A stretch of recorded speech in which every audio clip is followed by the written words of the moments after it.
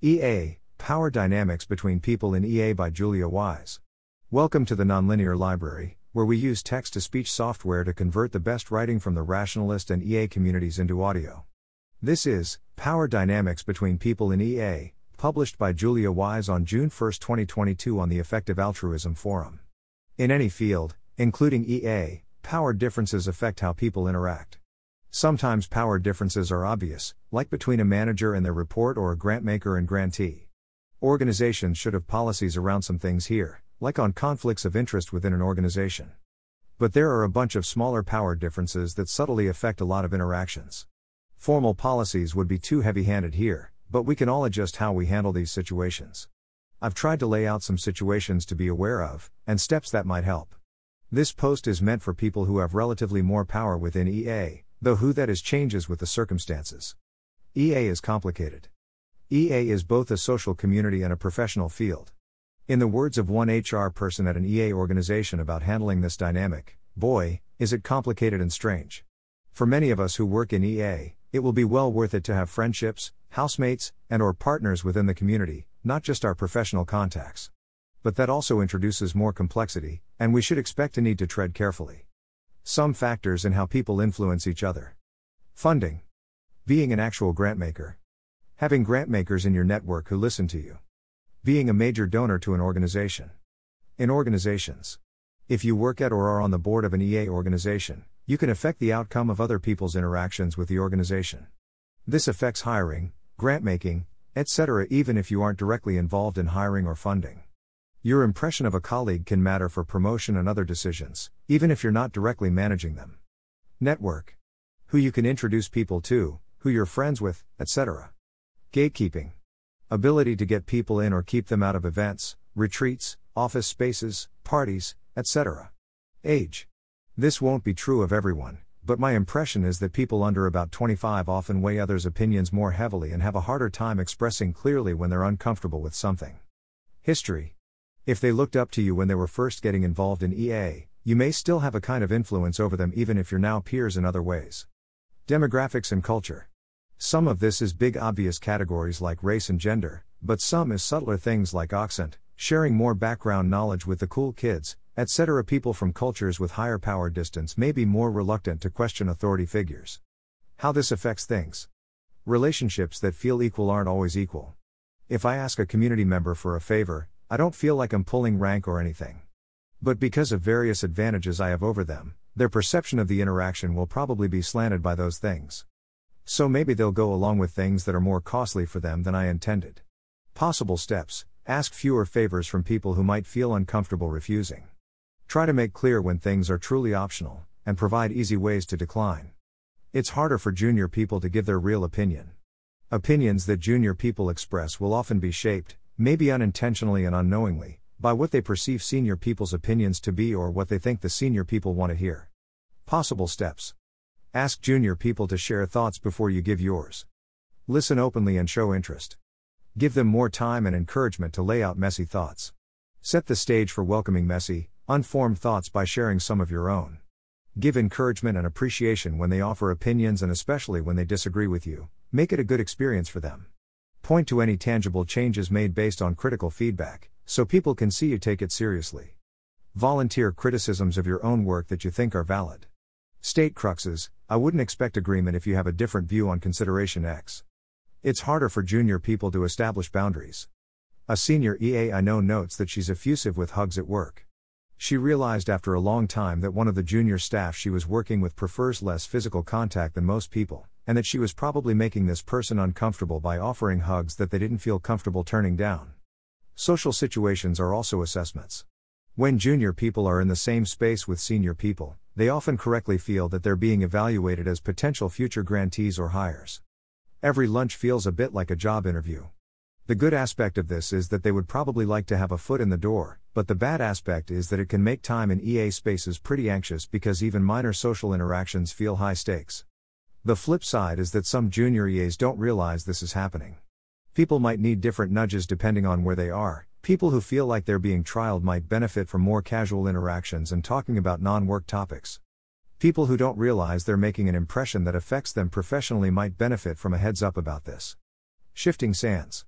Although I've written about junior and senior people, there often isn't a clear hierarchy between two people. One may have more influence via their job, another via their network or reputation in the community, or via their ability to fund projects. At times each of them may feel less advantaged than the other. Over time, power levels can shift.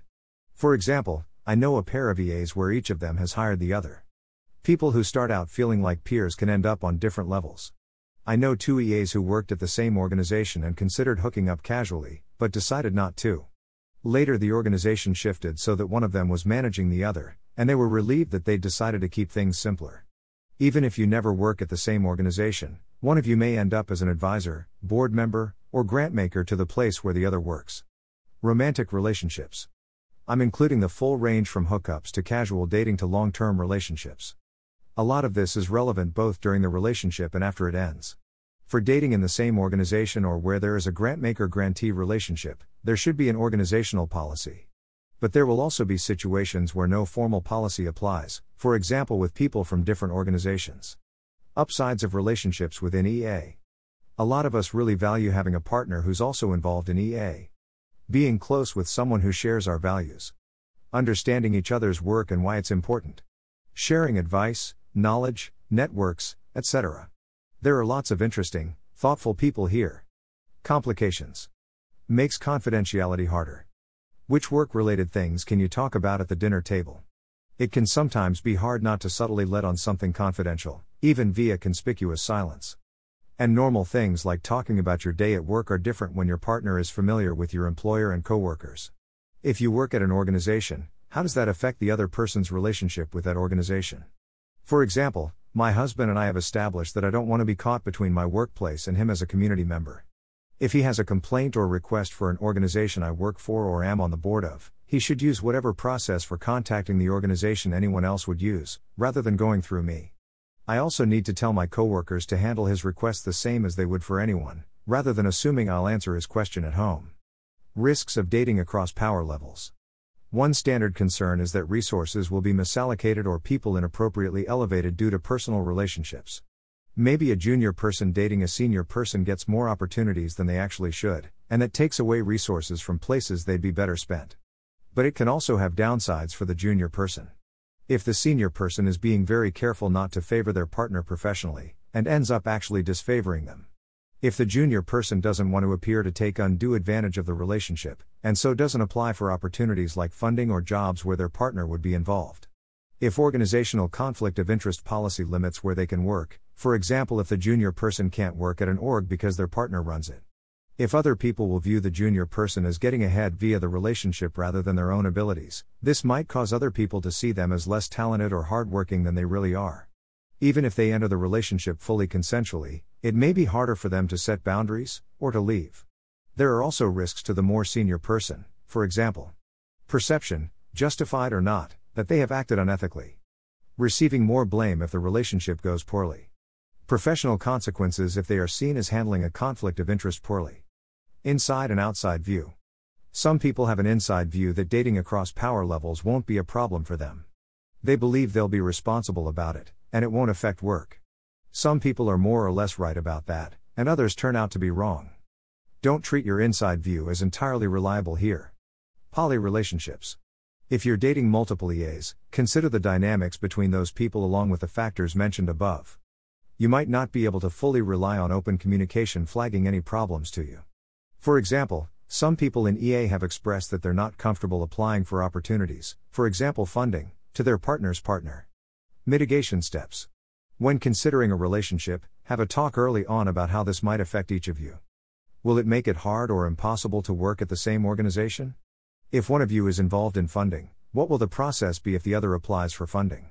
And given that you won't have thought of every weird situation that could come up, are you generally okay with having more complexity because of being in the same field? It may be hard to approach people you're interested in dating without them feeling some pressure to accept. Possible steps. Take it slow, and let both people have time to think over the decision to get together. Various ways of sussing out interest without directly asking the person. Reciprocity.io, you and your Facebook friends can indicate if you're interested in dating, etc., which they only see if they're interested in you too. A Date Me document that outlines what you're looking for in a relationship. A thread of such profiles. Using a friend as a high school style go-between, Jenny says she'd go out with you if you like her too, etc. More conservatively, you might decide not to start new sexual or romantic relationships with EAs. Reasons that might push you toward this. If some of your past relationships have ended poorly, involve drama. If your position makes things especially complicated, for example, heading an EA organization or grant-making project. If you don't want to think about potential complications and power dynamics. Once a relationship is underway, take it slow, and encourage the junior person to take their time and think it over before moving to a new level. Don't move to a new level at a time when either of you are drunk, high, particularly emotionally vulnerable. Be meticulous about consent. Ask a trusted person to be another set of eyes on the situation and help flag things you should be aware of or steps you should take. This stuff is weird and hard, and I'm available to try to help. Both in social work and in EA work, I've talked to people in a lot of weird and hard situations, and I'm not easy to freak out. Feel free to email julia.wise@centerforeffectivealtruism.org, or book a call with me if there's something that might be helpful to talk over confidentially. Examples. I talked separately with two EAs who were considering a relationship. The more senior EA worked at one of the main sources of funding in an area where the more junior EA hoped to work. We talked about what the process would be if the junior person applied for that source of funding. The funding source's policy was that the senior person would remove themselves from the decision. And in case the junior person didn't want to apply there because of the personal connection, I offered to help them identify other possible sources of funding for their work. Two people who had a friendship with some romantic sexual elements years earlier ended up with one supervising the other at work. The junior person felt very uncomfortable about the way the earlier relationship had gone and worried that it was affecting their current treatment at work. The junior person spoke about it with me, and then at their request I spoke with the senior person and with some of their colleagues. The junior person and senior person spoke directly about it with each other, and the senior person apologized. They synced up about their memories of what had happened and how they each interpreted it, and both came away feeling relieved to have finally dealt with it. In many cases where someone wanted to give feedback to a person or organization but were worried this would affect their future job or funding prospects, I've been a conduit to pass on the feedback in an anonymized way. Thanks for listening. To help us out with the Nonlinear Library or to learn more, please visit nonlinear.org.